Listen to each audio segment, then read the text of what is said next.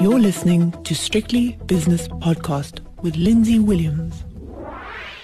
As always on a Monday, we review the weekend's newspapers in South Africa and the world with Katie Katapodis from Nala Media in Johannesburg. Katie, what caught your eye? I've got a couple of things that will startle you, but startle me, please. Well, let me tell you what caught my eye. It's what wasn't run, Lindsay, in the newspapers. So, as you well know, and you and I have been discussing it for a very, very long time, but there were some big developments this weekend in terms of the Public Protector's report into Pravin Gordhan, Yes. Minister Pravin Gordhan. And one would have expected that at least two of the country's biggest Sunday newspapers would have run with that, because I would have loved the inside scoop into that particular story, but they didn't. And in fact, what ended up happening to the Sunday papers is something that no editor or no journalist ever wants to happen to them, is both ended up running the exact same story, which I'm assuming they thought was an exclusive for either one of them, about a tender for an SANDF official and his wife.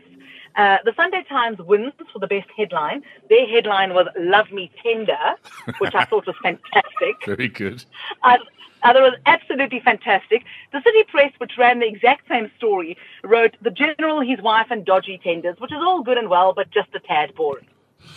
Yeah, indeed. This is coming to a head this week, I think. I mean, who's going to win? Public Protector versus Pravin? And I have to say, Katie, I don't know how many times you interviewed the minister in whatever ministry he is at the moment, because they seem to change quite a lot. But I had the occasion to interview him just after he had delivered his budget speech. It was maybe 7-8 years ago on behalf of CNBC Africa. And we were in a really, really hot room. The budget day is one of those days that is always incredibly hot. There's no air conditioning in Parliament. And we sat there and I found that he bristled. Well, maybe it was just me. Maybe I get people's hackles up like I did with Tito Mboweni, and we've spoken about that before.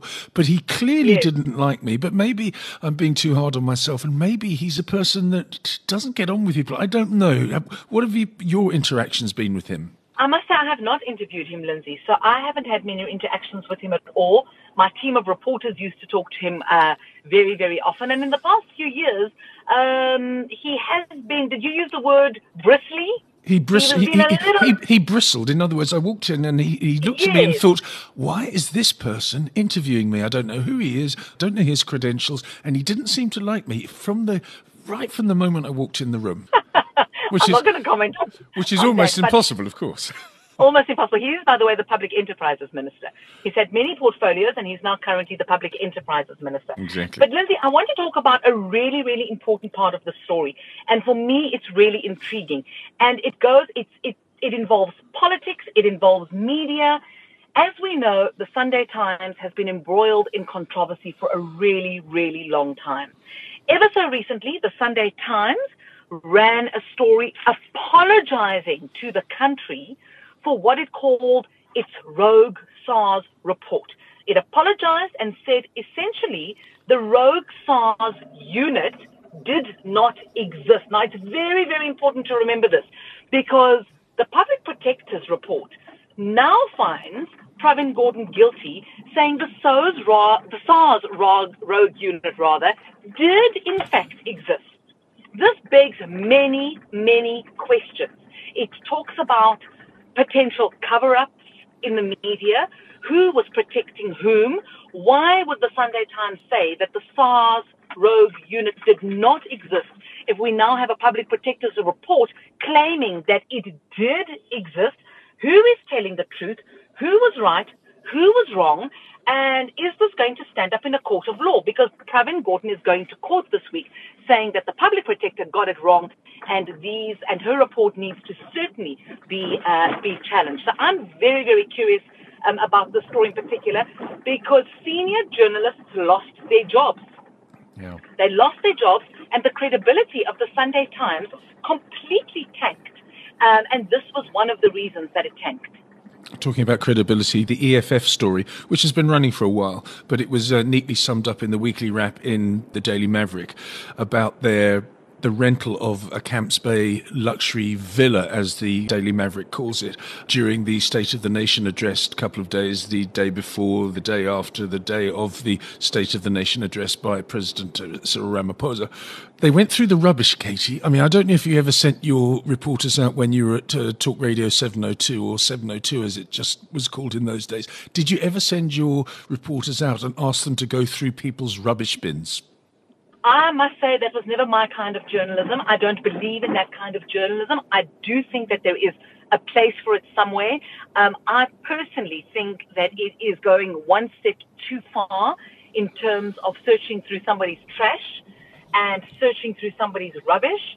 But of course, I stand to be corrected. You know, I see other media professionals have defended the action, and they've said that it's not a step too far and it's perfectly legitimate in terms of a reporter's ability to try and track a story.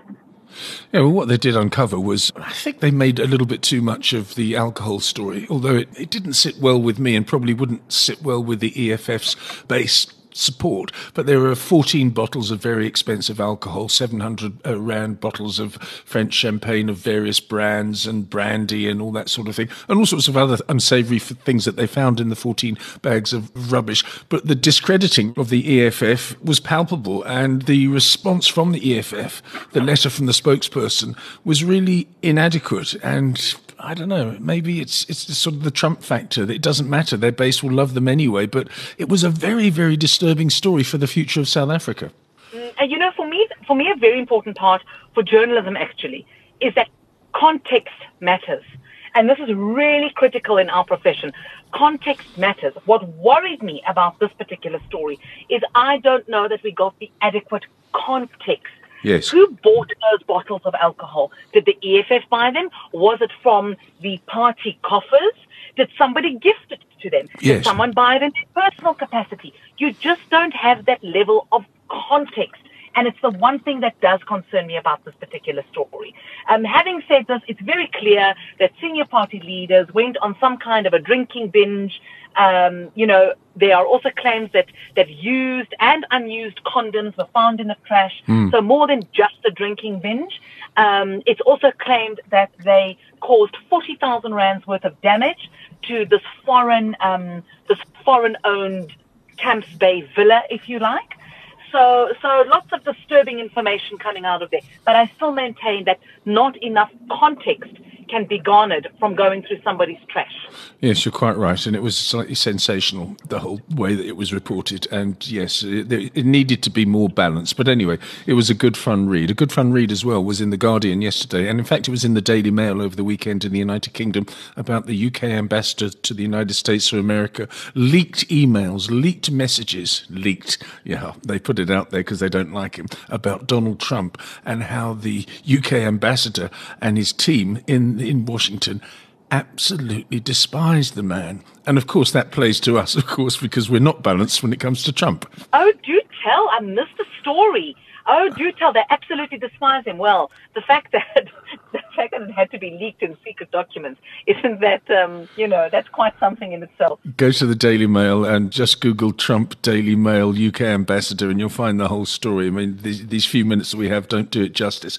The Washington Post, with its fact checker, sent me an email over the weekend, and it gave Mr. Trump 4 Pinocchios. The Pinocchios being, of course, the big nose of the lying puppet.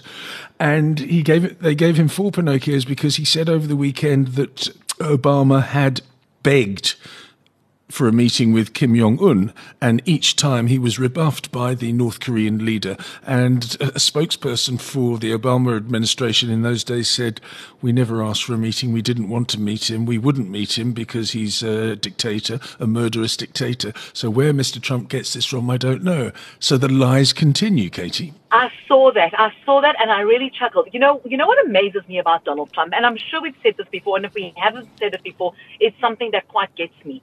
This is the man who keeps going on and on and on about the fake media and the fake news and the fake New York Times and fake CNN, and you see him going on and on and on. But this is also the man who began, in my mind, a cycle of fake news when he first claimed that Barack Obama was not born in the United States. And he peddled that fake news for as long as he could. So the irony is certainly not lost on me. He is quite something, is old Donald Trump. Yes, he is, and quite something as well, which is a business story. Deutsche Bank is letting go 18,000 jobs worldwide over the next 3 years. 8,000 of those jobs will be in the City of London, and indeed their admin centre in Birmingham in the UK. And the knock-on effects to South Africa, because Deutsche Bank used to be revered in financial circles in Johannesburg. Everyone would say, oh, Deutsche Bank says this, Deutsche Bank says that. I would imagine, and I haven't gone through the details, that some of the 18,000 staff that will be culled worldwide, Katie, will be in Johannesburg, Cape Town, maybe, I don't know, but I think they only have a Johannesburg presence. So not good news for South Africa again. Deutsche Bank, massive, massive organisation, but plagued by scandal, plagued by bureaucracy, and is scaling down. Any job losses that come our way in South Africa is very, very bad news, in fact, Lindsay. We know that our economy is struggling. We know that job losses are actually unacceptably high. The number of jobs shed in the first quarter of this year, extremely high. I think we were looking at over 271,000, if I'm not mistaken. I stand to be corrected on the exactness of that figure, but wouldn't be good news at all if anybody in South Africa lost their job.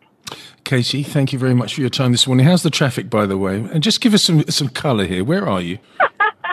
You want some colour? Well, I'm now driving through Saxon World, actually. Oh, nice. The jacarandas, of course. Yes. Well, jacarandas aren't in season, but I'm certainly... so we don't have that beautiful purple of the jacarandas. I must tell you, I'm on Bluetooth, by the way. So I'm certainly not holding my phone and driving. I'm on Bluetooth. Well done. I'm now heading towards the Johannesburg War Museum, which is a beautiful, beautiful building, and the Joburg Zoo, which is absolutely gorgeous as well. It's a lovely day. The traffic is very good because half the schools are still on holiday, which makes my journey exceptionally pleasant. And again, the colour needs to be coloured up a little bit more, because why are you going to the War Museum? I'm not going to the War Museum. I'm driving past the War Museum. Oh, I thought you were a military historian or something. Katie Katopodis. No. I'm driving past the War Museum, the Johannesburg Zoo and the Zoo Lake, en route to my first meeting of the day. Good luck with your first meeting of the day. Katie Katopodis is the founder of Nala Media in Johannesburg. That podcast was proudly brought to you in association with ShareNet.co.za.